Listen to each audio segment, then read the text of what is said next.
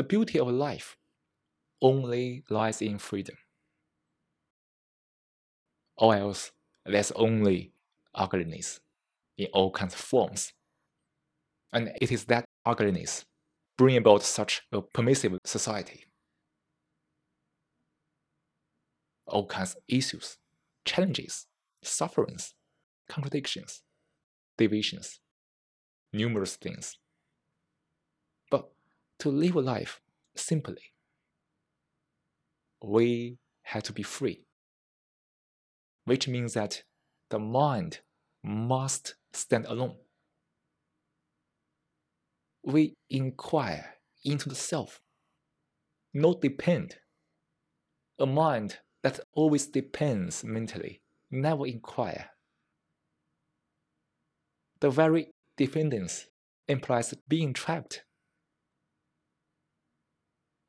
Or in other words, dependence mentally or mental dependence has nothing to do with freedom.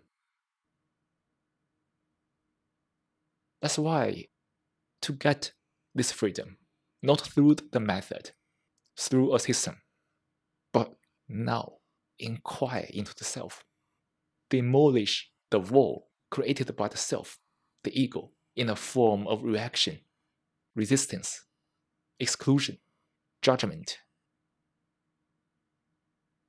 All those things only trap the mind further and further in all kinds of fragments and divisions.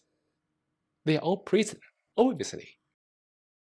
That's why, everybody, it is so important to have this self-inquiry in your life, to understand yourself thoroughly. In that very understanding, we are all connected. We can be only connected by this moment, by the truth, not by the nationality or any other concepts, which only bring about the very ugly, futile tribalism. Me is the world. The world is me. So to have this freedom, can we inquire? Can we pay full attention to the life? Can we live a life with care? The beauty of life only exists at this moment. Full stop.